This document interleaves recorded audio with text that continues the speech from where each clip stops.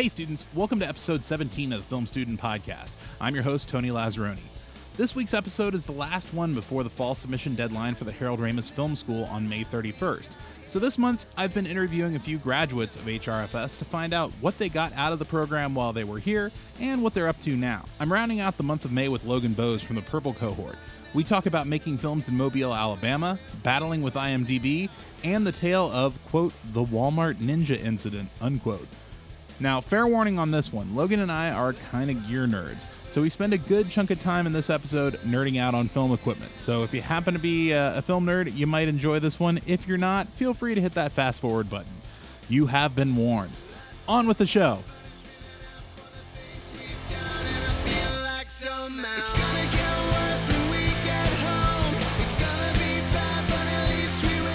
So old school. I think you're my first purple person on here. Hey, all right. So wait. Also, like the only one that hangs around that people know because I'm always here. That's not. Well, yeah, It's not maybe entirely the true. only purple. Dax is still. Dax is. Yeah, Dax is purple. he was blue.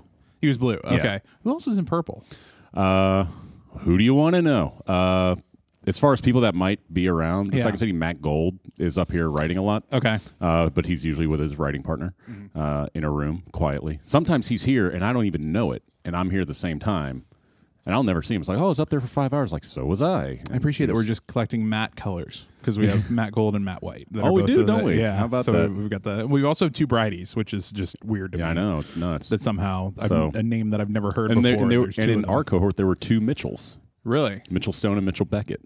We've got two Dans, but they're spread across magenta and cyan. So not too many Dans. It's a very name heavy school here. They have very interesting modal. like coincidences in names in this school. So Yeah. But I'm curious how did you end up coming to Harold Ramis? Like because you came in with some production background before this. Yeah. Basically, like I'm pretty old. Theoretically speaking, like a lot of people don't realize I'm 35 years old. I'm only a year younger than you, so Yeah, but like anytime I tell that, they're like, "Wow, you're that old." It's like, yeah, I've been around. Yeah. But basically, I went to school in Mobile, Alabama, at the University of South Alabama. Okay. And I majored in film and TV. Not a tremendous program. They had a focus on broadcast journalism, which I didn't want to do. Mm-hmm. It was boring as hell to me. I can't stand doing news, like video-wise. It's just so boring. Yeah. But the one good thing that thing did is it made me realize I wanted to be a filmmaker. I wanted to make, tell stories and stuff like that.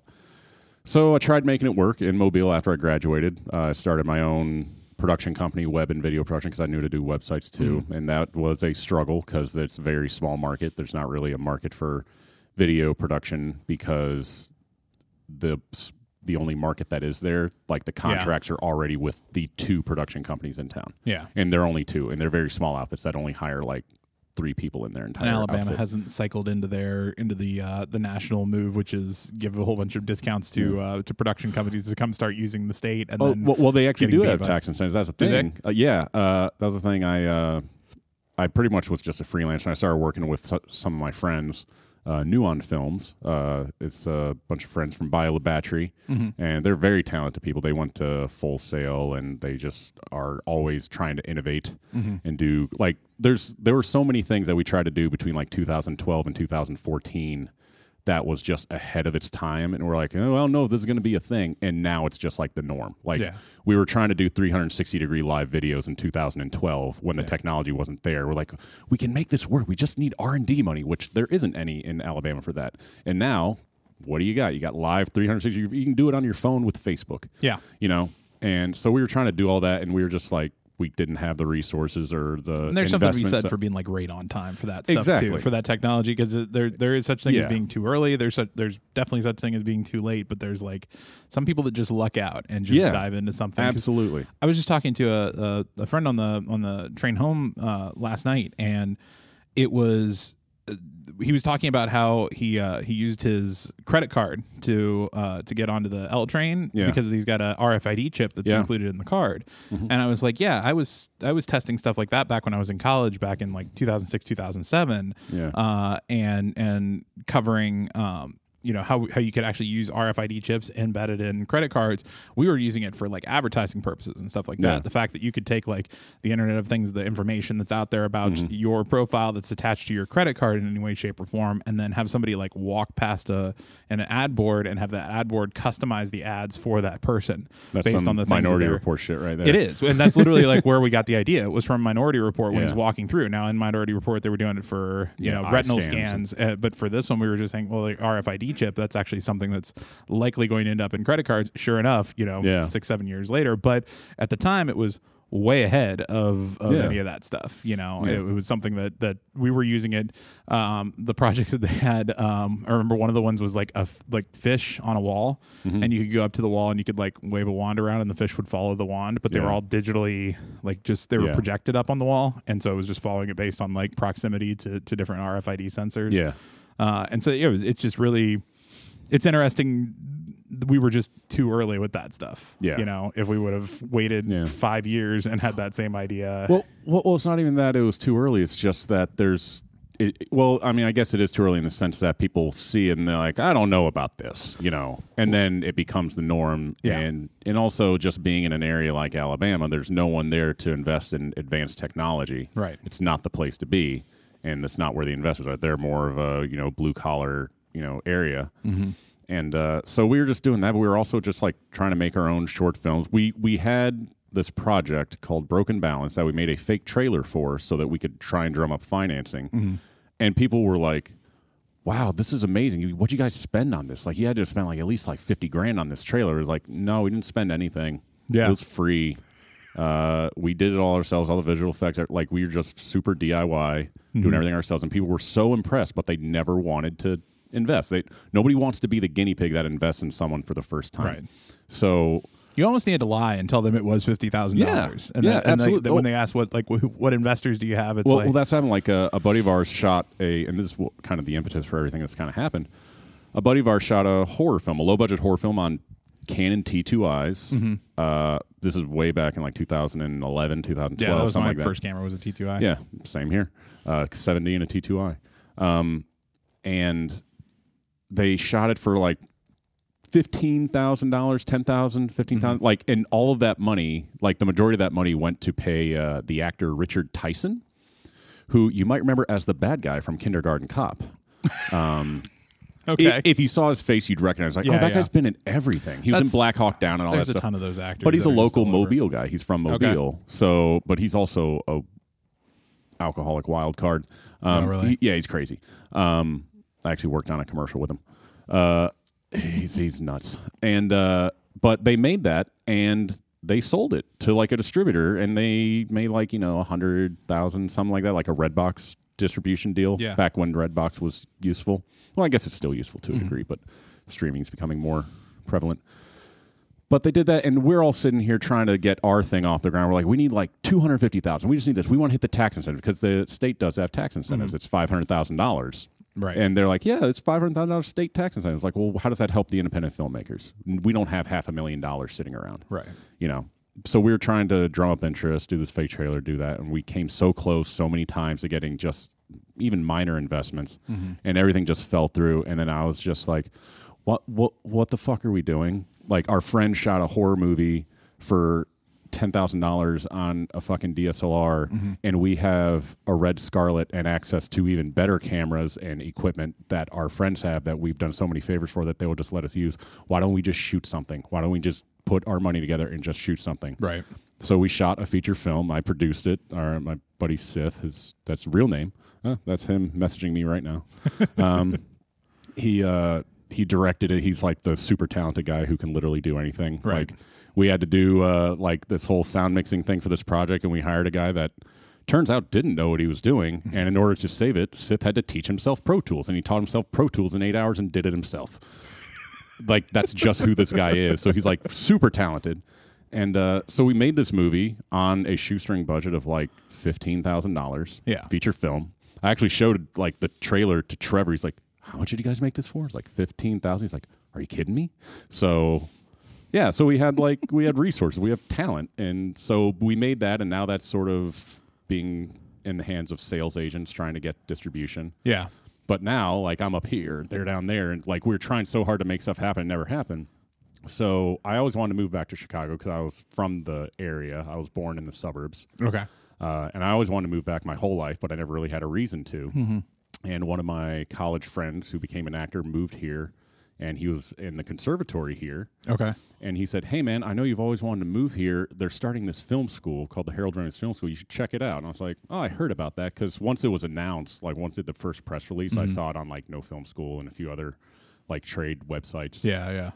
And it just kind of slipped my mind. And he's like, you should check this out. It's pretty cool. So then I looked into it. I was like, this is pretty cool. So I applied. I tried to get into the first term, but I got accepted for the second term. So they accepted me before the first term started. Like, we're going to put you in the second term. I was like, great. Yeah, I got deferred from the first term, and then they asked me if I wanted to resubmit for the second one with kind of like you should do this. But at that point in time, I just gotten a new job. And I was like, I don't want to just go bail on them for right out. So I was like, I'll give them at least a year, then I'll reapply. Yeah. Yeah. So yeah, that's how I got here. And that was the thing, like, there just wasn't anything happening. Like, there was nothing cooking for us down there. Like, we're going to finish up the movie. We knew it would get in the hands of sales. We knew that it would get distribution. But the whole point was I would come up here for a year, and I was like, I would like to live here, but still work with you guys down there. So hopefully by the time I'm done, the movie will sell, and then we'll get investments from people. Because now, hey, we've sold a movie. It's like, okay, I will invest in you. And that's kind of what's happening right now. They I don't know, how secure it is, but he says like, yeah, we have $700,000 to shoot our next movie in October, and we're trying to get $500,000 more as long as we can get an actor attachment. Nice. And if we do that, we can get a pre-sale. So they're looking at shooting like a $1.2 million movie.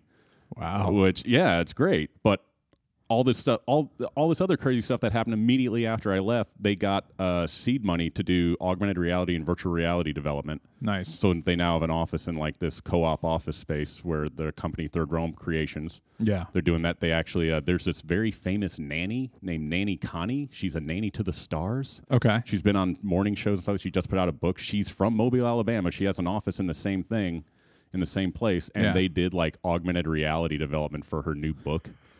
So they got all these and through these connections, he like went out on tour with her to showcase the augmented reality stuff, and he's like meeting all these people, and so all this great stuff that we were trying to make happen while I was there is happening now that I'm gone. Right. So maybe I'm the bad luck guy. No, no.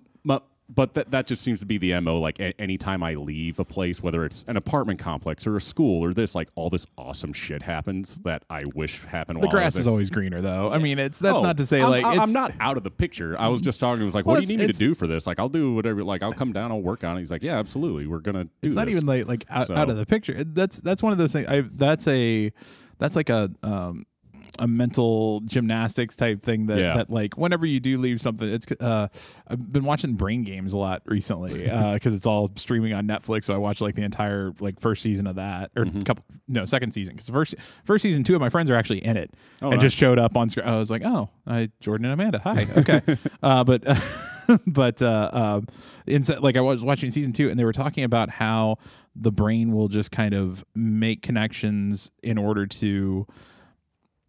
There's like we're somewhat geared towards like FOMO, like the just the fear of missing out of whatever it is to the point where the decisions that we make, the brain wants it to be simpler. And so it will often make decisions that it will justify as saying this is the best thing because it simplifies and it makes it easier for us as opposed to, but then we're kind of conditioned by social media then to search for FOMO, to like search for those other things that then, we're missing out on. And so that it's, I think that could be like you saying all this great stuff was happening. Yeah. It's like, okay, but there was some good stuff that probably happened to you while you were there 100%. too. Yeah. That's the thing. It's just like, well, there it goes. We try for 4 years to get all this financing, and as soon as I leave, we get it. Right. It's like, but I'm still involved. It's fine. It's fine. So the dream is coming true. They're making movies down there, and I'm going to be working on them. I'm still going to be living in Chicago. That was the dream. I was like, I want to live in Chicago, work with you guys. I'll come down. I'll work when we make our stuff. Yeah. I'll stay there, and then we're done. Just come back up to Chicago, take whatever I earned, and just kind of live off that and keep working and making my own stuff. Yeah. And they're talking like, yeah, we'd like to, produce your ideas as we move along. I was like, that'd be great, man. Let's do it. Nice. So, I'm just doing that. But, yeah, the school got here. It was just, like, the best thing that kind of ever happened. So, like, You know? What did you end up getting out of it? See, coming in with a Oh, production like, background, having learning made how to a properly feature. write a story. Okay. Like that was such a big thing. Like learning how to write, and also how to like edit your own work, and learn how to like kill your darlings. Yeah. That was huge for me because. I used to criticize people who like wouldn't cut things out of their things, like, oh, it's just too good, I couldn't get rid of it. It's like, you should have gotten rid of it. And then I look at my own work, it's like, I'm not getting rid of that. And people are like, you should probably cut that. I was like, what? Yeah. You know. So once I learned to like let that go, and I started realizing, oh, this is the proper way to do this. So like just learning how to tell a story, and also like learning how to write better characters is just a lot of that. But the one thing I really wanted was like to develop a really strong work ethic, which I had during the whole school, and I was worried once it was over and I had all this free time that I was going to lose it, and I kind of have a little bit. Like I can't just sit down and be like, I'm going to write. Like now it's be like, well, if I write, what am I going to do with it? Like I'm kind of falling back, but I'm just kind of like an idle hands type person. Like I need to be doing something at all times in order to keep myself busy. If I don't, I'm just going to be like, oh, I guess I'll watch TV. I guess I'll play video games instead of like doing something productive, like getting people together to shoot this thing. That you're almost like me. That I need to be over busy in order to get anything done. Yeah. Otherwise, I procrastinate the hell. Like this 100%. Week, this is like the second productive thing that I've done this week that I somehow like put together. Like you know, that everything else that I've done that's been in any way productive has been like somebody else calling me up and be like, hey, you want to come do this? Yeah. Sure. Okay. But because this off week I haven't had anything. Yeah. And so now it's just like trying to put together a term that's going to be almost too busy, which is where this podcast came from. It's like, let me throw one more thing in there because it'll just give me something to repeatedly have to work on to make sure I'm getting something done. So you have to overload with 100% with stuff in order. Yeah, I love being busy. What was your what's your over busy like benchmark of like the busiest? Like when it's too busy, or like during the school year, how busy was it? Because like I like to tell people, like in college I was taking like a full course load and working 3 jobs and also in a band. And was doing all that. Like what was your like crazy during crazy the year setup? I think the craziest that it got was actually maybe like the end of the first term, or probably the end of the first term, because I had to like miss out on like a few classes. Because and that then they like sent out and he was like, you can't miss class. I was like, oh, I'm sorry. And I thought it was my fault, but apparently like half a dozen people had missed class on the same day. I was like, oh, I didn't know that. I'm sorry. Like, but I so look, if I ever miss class, it's not because I don't want to go, because you got something else that it's because I'm doing something for the school. It just happens to fall, like it's just a it's an unfortunate scheduling. Which that's the other thing. Like I don't mean to criticize some of the other students, but my whole thing is like, we're paying a ton of money to come to this school. Why would you not go to class? Right. You know, just you're not like, you're going to get out what you put into it. So my whole thing is like, I'm never going to miss a class if I can help it.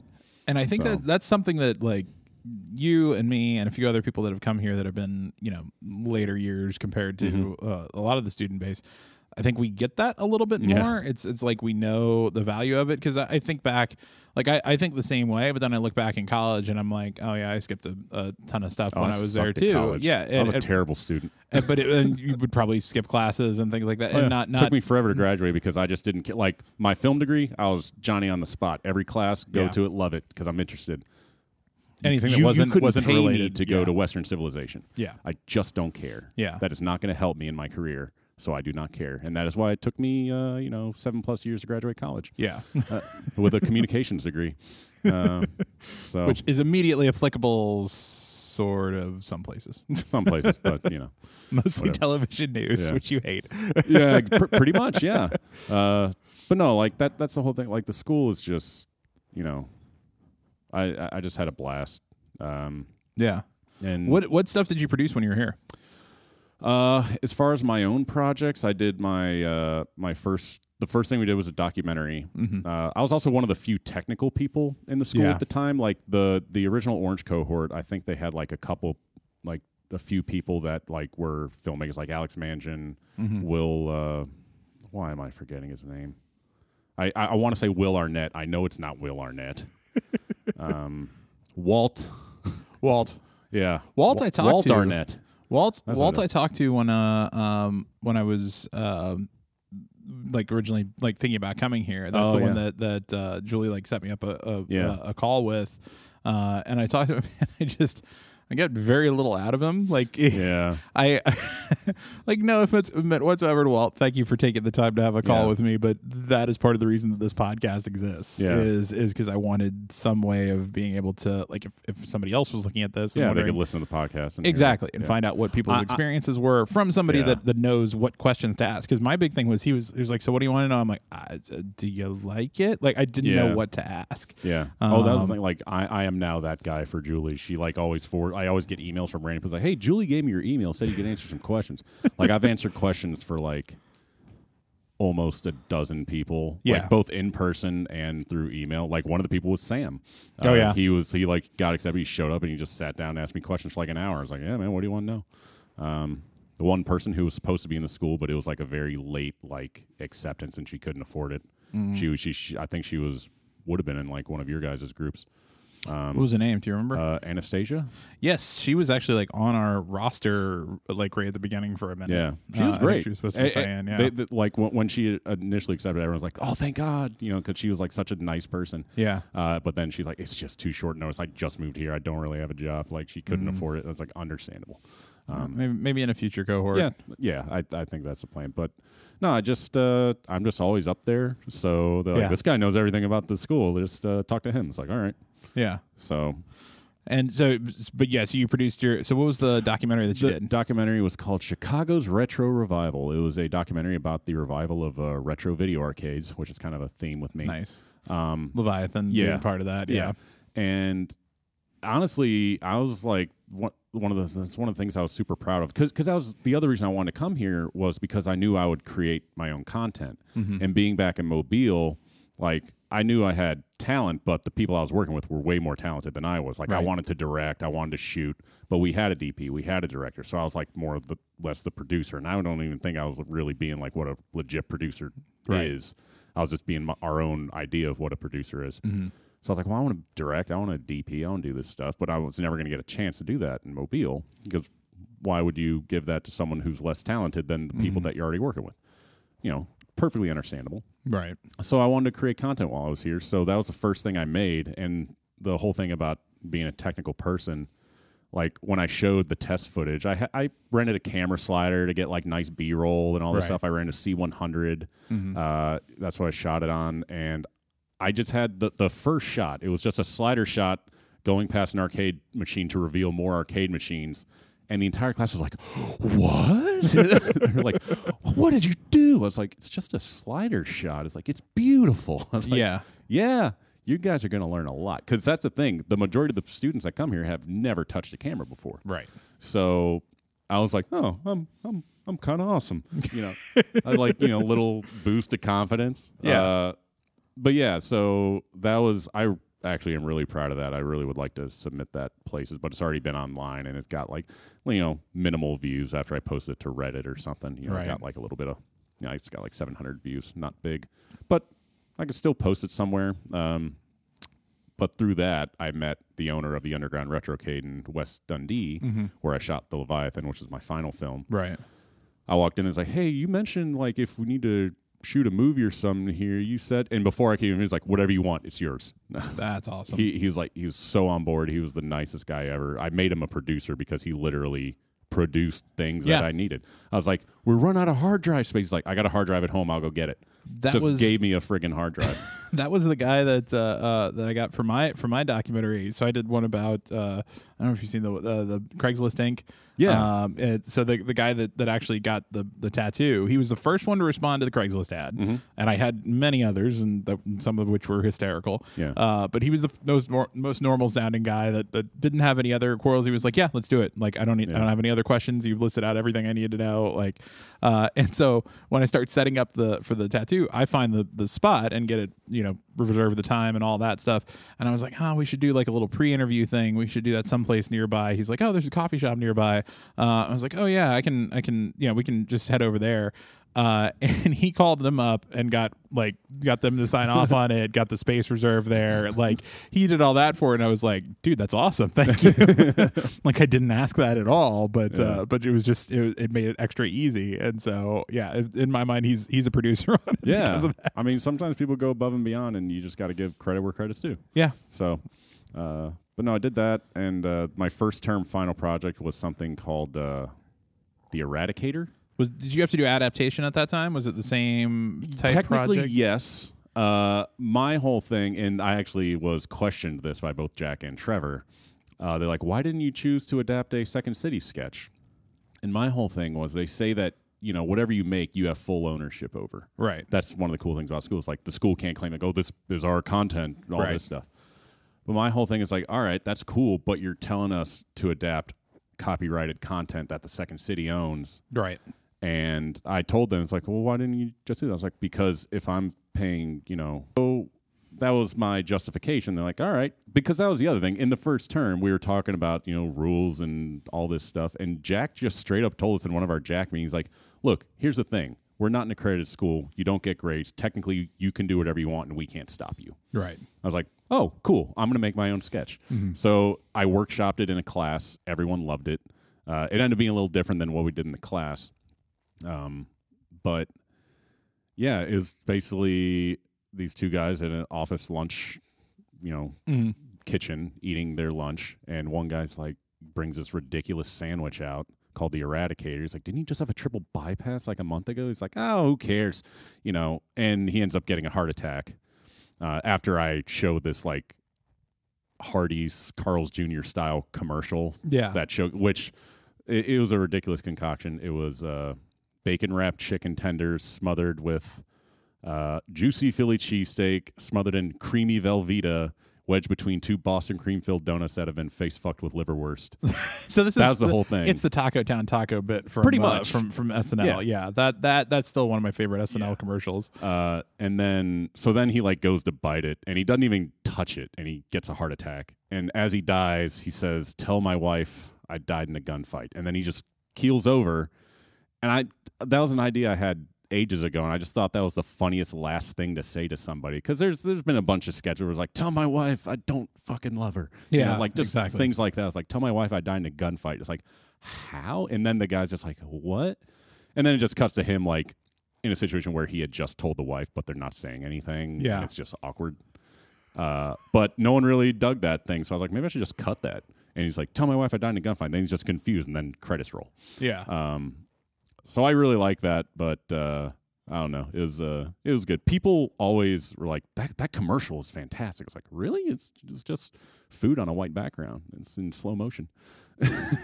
But that's what plays. It's what plays, slow motion. So I did that. My term 2 was something that I was in because I couldn't get an actor to do it. Mm-hmm. Couldn't find one. That's always a struggle. Mm-hmm. Called the Handsy Craftsman with Kelpie Barnhart.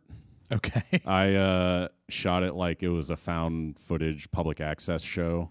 Okay. I made some really shitty fake commercials to like come before and after.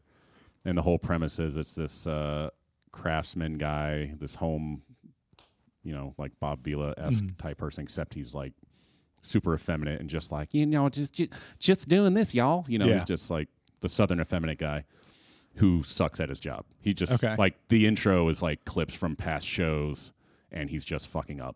Okay. And this one, he's just going to teach you how to hammer a nail real hard in one good whack. And he ends up just hitting himself in the head with a hammer and, like, stumbling around. And then it still cuts to commercials. Then it cuts back. He's still stumbling around. Then he just dies. And then it's just really long and silly. Did you ever see the Red Green Show? The Red Green Show. I think it was the Red Green Show. I think it was what it was called. It was, and I want to say it was the same sort of like failure at home. Yeah, but it was an actual like not public access, but like 90s, like you know, it wasn't SCTV, but it was in that same vein. I remember from when I lived up in Minnesota. So let's track that down, see if that fits in the same vein. But so that was your term 2. Yeah, and then term 3 was Leviathan. Yeah. So and in between, I worked on. I had to put this on cover letters as I submitted to jobs. Like I worked on over 20 different short films and sketches. You know, doing DP work, grip work, sound work, whatever, because, being a technical guy, because that's the other thing, being in Mobile, there's no talent source to draw from for all these individual positions. Like here in Chicago, if you need a DP, you can find 100 DPs. If you need a sound mixer, there's a bunch of sound mixers. If you need this, there's all that. But in Mobile, there aren't any, so you have to learn how to do everything yourself. Right. It's like, you need to run sound. It's like, I've never worked this before. It's like, just do this. It's like, okay. That was DC. DC, you could find all of them, but they're all going to be paid. Yeah. So if you're doing something for your own, you're not going to find that stuff for free. And so over time, I just taught myself how to do all those things until I found somebody else who was interested in them enough to learn it and do it themselves. So I got my last roommate before I moved. I got him into sound and video, and so he went out and bought like a Rode NTG3 and boom pole and sound mixer, and started learning how to do sound production. Yeah, and I was like, great, now I don't have to worry about that. But it's interesting. Necessity it's not the mother of invention for videographers, is the mother of just training. It just forces you to go learn how to go do something that you may not be particularly great at or comfortable with or anything like that, but you just have to do it in order to get it done. But at the same time, fortunately, like I had to do a lot of like sound mixing, recording on set, because there were two other tech guys in our group, Mitchell Beckett and Preston Jeter, and they got a lot of the DP gigs that I wanted. But they're super talented. They know what the fuck they're doing. Right. So I would always wind up doing sound, which is fine. But I didn't like it because sound is like you're staring at levels. You're not watching the entertaining thing that's happening. You're not getting any of the visual enjoyment from it. Right. You're just looking at a screen, making sure levels don't peak and twisting knobs. And it's ultimately a very thankless job, because people take it for granted, and yet it's the most important thing. And I was like, oh, this sucks. But then I realized it's not that I don't like it. It's that I don't like using this particular thing for on-set sound mixing, this Zoom H6. Very handy recorder, but because it's a literal handheld recorder, all the things are on. I was like, hey, we need to run like 4 lavs and a boom. It's like, that's really hard to do with this thing out in the middle of nowhere.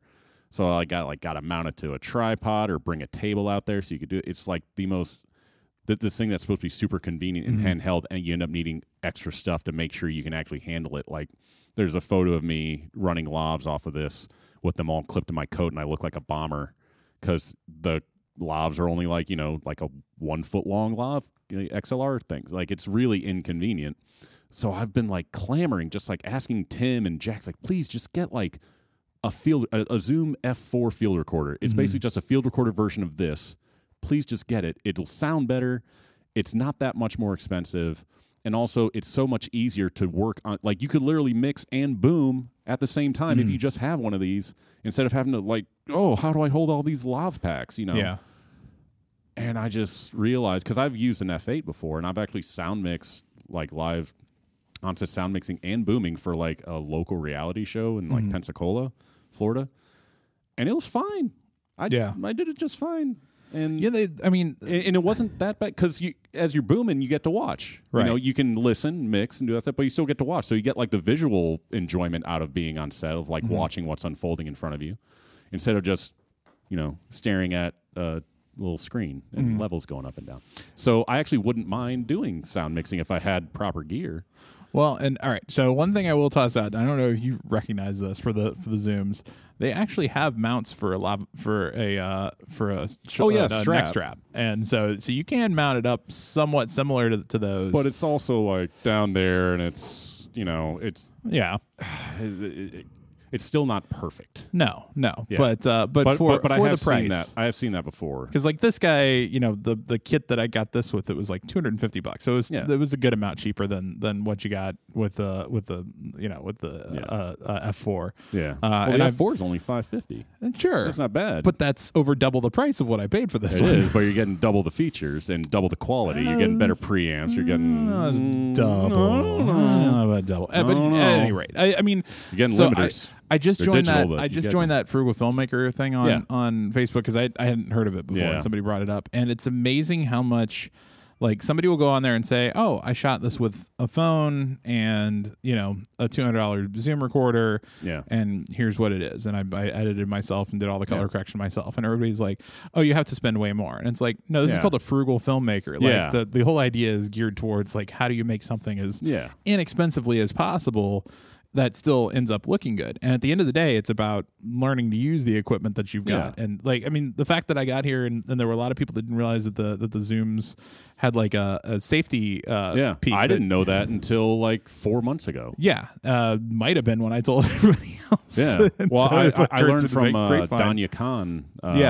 Who in the original Orange, she's like, yeah, there's a backup recording. He was like, I did not know that. Yeah. That would have been useful information to have been told at the beginning. Like, so like the entire time you're just running low levels so you don't clip. And right. You're which is what like the Tascam stuff that's in the same, the D60. I have one of those, but I left batteries in it for too long and they leaked. And so they ruined the battery compartment on it. So the only way it works is with an external battery pack, which isn't terrible, but it's also only like 2 Which the other thing a lot of people don't realize, and you can power this with a USB power bank.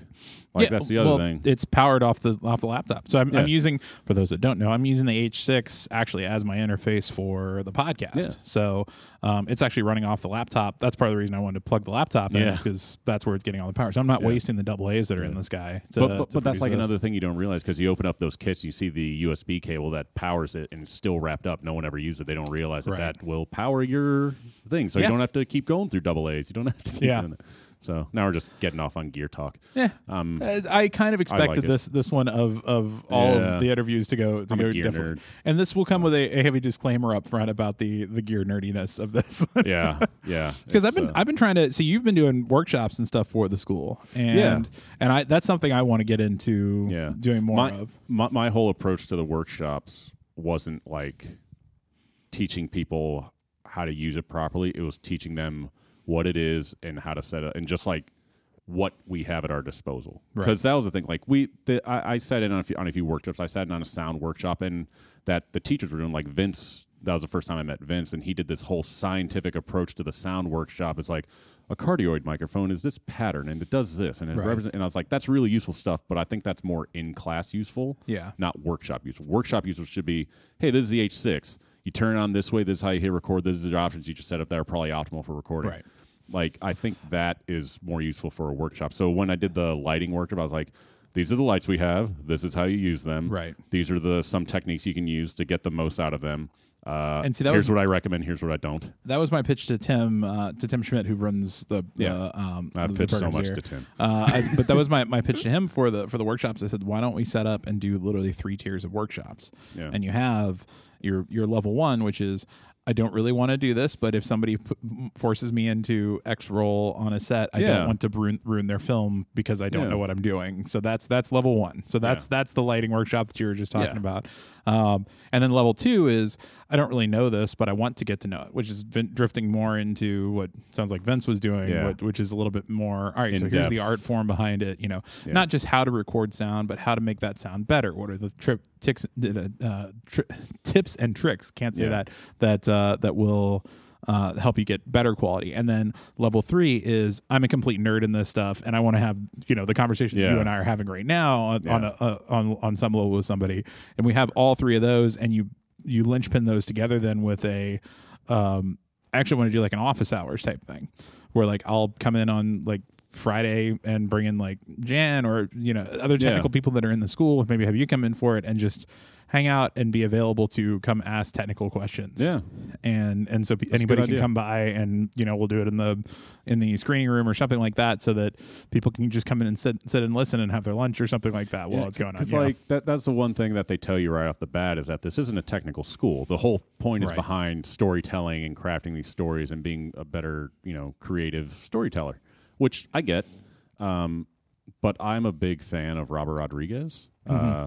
Like, none of his movies are in my top 10, maybe not even my top 20, but he's maybe my favorite director because of his DIY attitude. And his very first 10-minute film school he did, which I believe is on the special features of the From Dusk Till Dawn DVD, he says something that I absolutely adore, and it says, he's like, be technical. He's like, you're already creative. You're already a step ahead of everyone else. If you're creative, you can't teach creativity.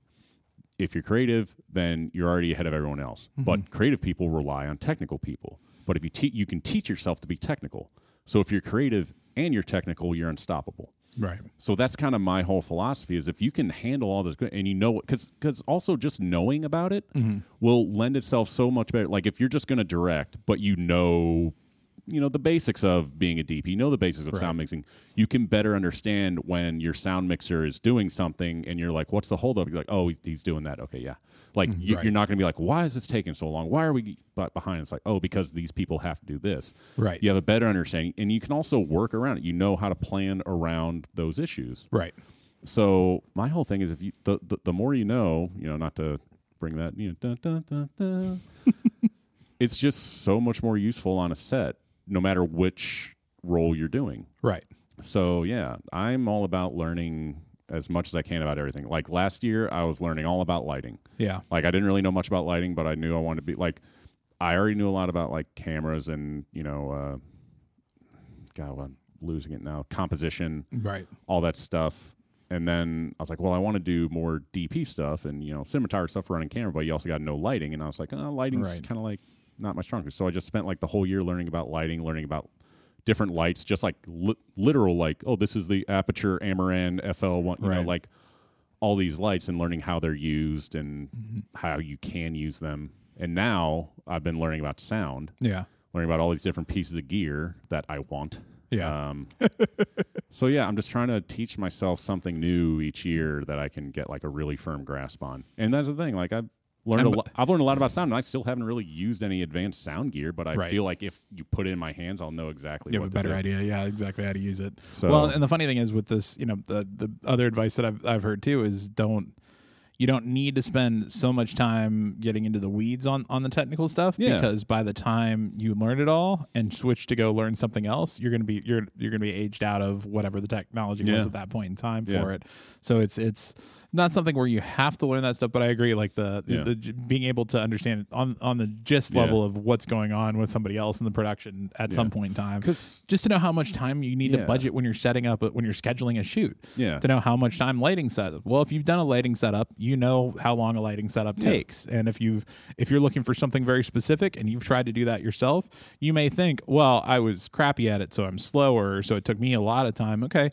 But, if you allot that same amount of time for it that it took you to do it, and then you bring in somebody that's better at it, they're going to be able to do all that you could do and then some, you know, and start to bring some artistic touch to it. But you have that benchmark to know, oh, in this room lighting a 3-light setup, this takes me 45 minutes to set up a lighting setup. It's going to take somebody else at least that time. I'll budget that when I'm starting to put the film together. Yeah. So it's helpful to know that's things. Always been a thing, like on a lot of sets where there were people that didn't have a technical knowledge. It was being lit by people that knew what they were doing. It's like, how long is this going to take? It's like, about another 30 minutes. Like, really? It's like, yeah. I mean, if you want, and that's the other thing that I learned early on, especially on my documentary, is lighting is also key. Not to be a pun. No, but you made one. Yeah, I did. Not unintentional. I think you retconned that pun. Maybe. You could have just let that go. Nobody's not a lighting. People that are lighting nerds would be like, everybody else made a key lighting reference. Yeah. Dope. No, like I interviewed the owner of the Galloping Ghost, which is the world's largest arcade out in Brookfield, Illinois, and we were shooting on the C100, which is an amazing low light camera. It looks great naturally. That's what I got. Yep. I know. I'm jealous. Or you could just come work with me on stuff. I could. But it just looks great naturally, and we were in a location where there was enough natural light coming in, and the shot looked clean. It looked great, and we shot it. I was like, yeah, that's fantastic. But then we went to the retrocade where it's very dark, and we had to light them. So I lit them using a basic 3-point setup with the LED lights we have. Right. The difference in how one looks to the other, same camera, but one was lit a standard professional lighting setup for interviews, and the other was lit with just natural light. It is night and day that the one that I lit is so much better, and it looks so much more professional. It looks like a proper thing, whereas this one looks like just turn the camera on and hit record. Right. It's a great image, but once I realized that, like, so now every time I'm on a set where it's like, hey, we got some natural light coming in, everything's really bright in here, looks really well exposed, like, let's use some lights. Yeah, like even when it's well lit, just like you use a hair light, use a fill light, just something. because it's always going to show and it's always going to look better. Mm-hmm. So that's just, I'm getting off on another tangent. But they're so easy to get off They on tangents. So all right. So moving into kind of final advice. If somebody were considering coming to this school and they are, especially with a technical background, what advice would you give to them? What would you say was the biggest thing that they're going to get out of it? With a technical background, I think what you're going to get out of it is a lot of stuff to put on a reel. Mm-hmm. Like I know people who had no background, they pretty much worked on their own movies and did like a couple, they helped out here and there, Mm-hmm. like doing PA stuff or maybe running sound in a pinch. But if you have a technical background, you will do a little bit of everything. Mm-hmm. And like my entire CV, my curriculum vitae that I put on my resume now, which I had to start doing because my actual resume looks like garbage. Just for like 2017 alone, it's like 25 different projects. Right. It's just something crazy. And like I've done enough stuff so people say like, oh, this guy knows what he's doing on a bunch of things. Yeah. And you're going to make content. Yeah. That's the one thing that this school will have you do is you will make content, whether it's writing or visual. I mean, I always say this whenever Julie forwards people to me, it's like, oh, like, what do you do throughout the year? It's like, well, here's what I did. I shot a documentary. I shot 2 sketches. I made a short film. I worked on about 20 other projects. I wrote 2 first acts of 2 features. I wrote 2 pilots. I wrote 3 story Bibles. Yeah. Like, you are going to make so much stuff. And that's the other thing. As far as the writing goes, I know some people focus on like one idea all year to make it great. My philosophy was explore all your ideas as often as you can, because I would rather leave the school with like the starting point of 7 ideas than one really well fleshed out idea. Because that's the other thing they say when you get in these pitch meetings. If you ever get a chance to do one of those, you could be so passionate about this idea, like everyone's going to love this, and someone's going to be like, I don't like it. What else you got? Yeah. And if you didn't work on anything, So I wanted to be well prepared. So I worked on a ton of stuff. Yeah. So now I got a bunch of ideas I can advance upon, draw upon, keep developing. Right. So yeah, if you're just starving to make content and you're one of the people like me who needs a purpose to do it, like a lot of the stuff I shot this year is stuff that I've had in my head for years that I never shot because I was like, oh, what's the point? Right. Who's going to see it? No one's going to watch this. Right. Why should I waste my time and money to put this together and get it made if no one's going to see it? Right. But this forces you to. Yeah, it forces you to do it. And also, people are going to see it. People who have influence and have great advice to give based on what you're doing. Like, they can teach you to be better. That was the one thing with Leviathan. I made it, and I wrote the script. It was like 12 pages. I was like, it'll probably be around 10 and a half, 11 minutes. It ended up being 12 minutes, exactly like, the formula says. Right.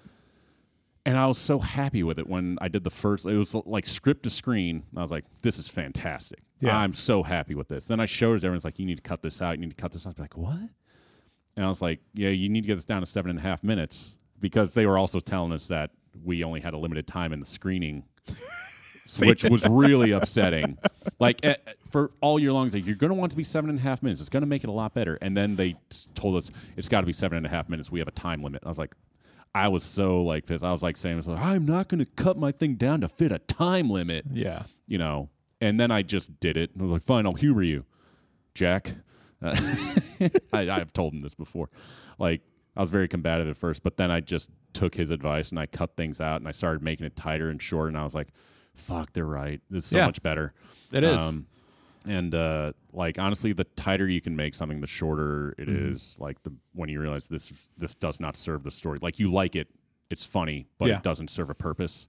Get rid of it. I haven't made something of my own here that's longer than 4 minutes yet. Oh, like, that's easy to work with. Yeah, but that's it. Makes it, first off, it actually makes it easier on yourself, because you're trying to reduce down to as little stuff coming out of it as possible.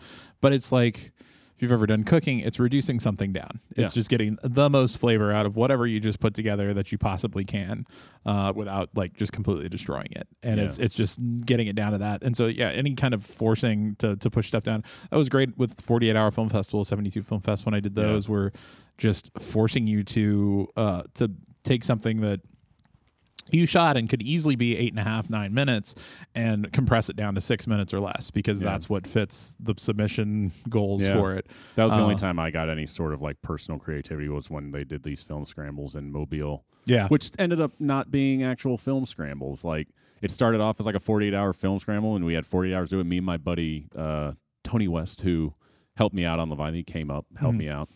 He was pretty much my filmmaking creative partner in Mobile, like that when we did our own projects. And we would make the funniest, best quality ones because we had the better experience than the other people, because everyone else was just kind of like local artists that were just having fun and expanding their creativity. We were filmmakers trying to do this. So we had a lot of fun doing that, and then they took it over, and the people that weren't filmmakers that were coming in, they weren't used to like staying up for 48 hours and making a movie. Right. So they're like, is it okay if I turn it in like the day before the screening a week from now? And the curators were like, yeah, that's fine. That's fine. So we busted our ass for 48 hours to make something. And it got to a point where now the film scrambles are like 3 weeks long. Yeah. And I was like, and you know what happens every time? We're like, hey, we got 3 weeks. That means we can make something really badass. We just wait till like the weekend before it's due, and we wound up like spending 48 hours to see. Like, and I think we work better under pressure. You can humor those because so they do that for like the actual like 48-hour film project is like an international thing. Started in DC, but they do that with that one where if you submit late, they have a late due time, and up until that late time, they will still screen it, but you're not eligible for prizes or moving on. Or that's what they like tried to do with that at first, but then it just got to the point where like 90% of the people were not doing it within 48 hours. So sad. So they just had to compensate for that, and that's so dumb. And honestly, that made for not to be hypercritical of the talent in Mobile, but it honestly made things worse. Really? Like the quality, because they had more time and they like spent more time. They shot longer things. There was one that was like half an hour long, and I was like, why is it so long? It's like there was just too much good shit. We couldn't cut any of it. I was like, if they ever wind up listening to this, they'll know exactly what I'm talking about. And guys, I'm sorry. These were like the first movies you guys made. You're professionals now. Some of them are like on set, like camera assistants for hopefully feature you look back films. at that now and go, yeah, that was too long. Well, you learn from your mistakes and your past, projects. Like the stuff I shot in college was garbage. I'd never want anyone to see that. Right. But unfortunately, you can find it if you look hard enough, and I can't get rid of it. Like my IMDb page is a joke. Oh yeah, it's just full of stuff that I got added onto without my permission. And I can't get it taken off because IMDb is run by individual people, and they got to work. You have to pay to. I do. Yeah. You pay the pro? I have IMDb Pro. It's like, hey, please remove this. I own this movie. I directed it. I edit it. It is my property, and I did not put this up there. Yeah. There was this great little film scramble that was done by a friend of mine in Mobile. She's a middle school teacher, and in Alabama they have this. I don't know if it's like a national thing or if it's just Alabama, where the 7th graders and like 6th and 7th graders, they have to write a story within 30 minutes. Right. And then the teachers pick the best one, and they give out awards and stuff like that. But basically she curated like the best like 20, and then they made a film scramble. Like filmmakers would come, they would draw a random story, and then they would have to develop that into a short film. It was a great little, that's cool, wonderful competition. Yeah. And there was one that was really popular, and one of the filmmakers that drew it, he had to drop out. He couldn't do it. So I stepped in to make it last minute, just in a day. Yeah. Like just really quickly, really just it was one of the worst things I've ever made. Right. But it was silly, and it was fun, and everyone liked it because the story was it was called the Walmart Ninja Incident. Okay. It was silly. Very poorly made, bad green screen, all intentionally that way, because I was like, we're just getting out there because the kid who wrote it, he's a nice kid, but he wasn't like the coolest kid. Right. So, but this story made him kind of popular for, a little bit. So it was like a big thing. And I'm pretty sure that kid added it to IMDb, put it on my IMDb page, and now I'm listed as the director of the Walmart Ninja. Everyone on the crew is in there. He just took the credits and put it up on IMDb, I think. Yeah. And that's the thing. You can do that. I can make something up and put you as the director on it. I can make Tony Lazzaroni the director of Fuck Mountain the movie. Yeah. And IMDb be like, all right, cool. And then you, Tony Lazzaroni, will get on IMDb, hey, this is not a real movie. Please take this down. And they will never touch it because who gives a fuck about Tony Lazzaroni? I got to worry about Jennifer Lawrence. Right. We're IMDb. I have tried for years to get stuff removed from my IMDb, and I cannot do it.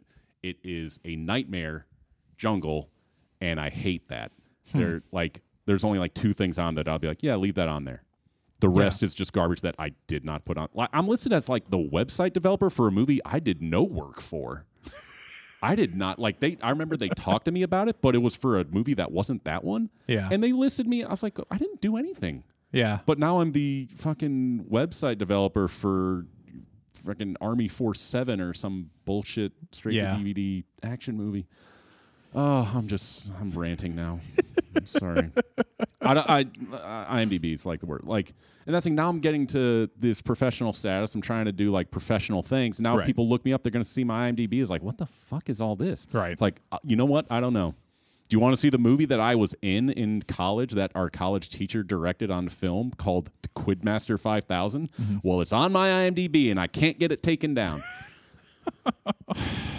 Yeah, I've got like 3 credits on my IMDb, and one of them my producer put up there, which is fine, but it's not the best thing that we've done. Like, I kind of want to go add a bunch of other stuff that we've created just to bury it, to make it, to put it far down the list.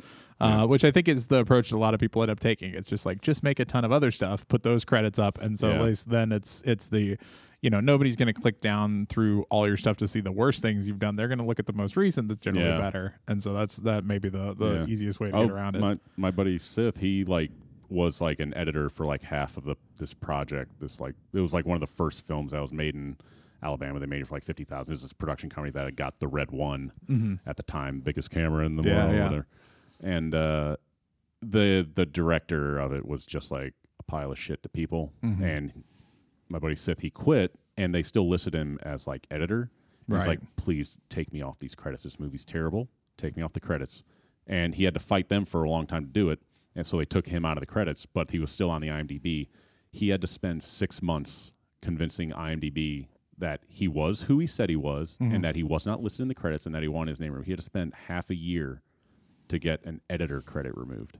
It is a nightmare process. Yeah. So, yeah. Well, from the advice standpoint, you will create stuff. Oh, yeah. You will create advice, stuff to bury things on your IMDb. Stuff that will, any one of your classmates will embarrass your IMDb by just throwing it up there. Well, so if people, in wrap up here, if people want to track you down, besides on IMDb, which now they're going to search for you. Oh, God, yeah. Where else can they find you? I pretty much am just on Instagram and Facebook. I have a Twitter, but I don't use it. What's the Instagram? It's at Logan Bowes. Logan Bowes. So it's my last name is spelled Bowes, so I just threw a Mick in front of it to make it more Irish. Logan Bowes. You can do that with anyone's name, like either a Mick or an O. Yeah. Tonio Lazzaroni. Oh, that sounds terrible. I will never do that one. Yeah. Well, I appreciate the time, man. Yeah, absolutely. It was fun.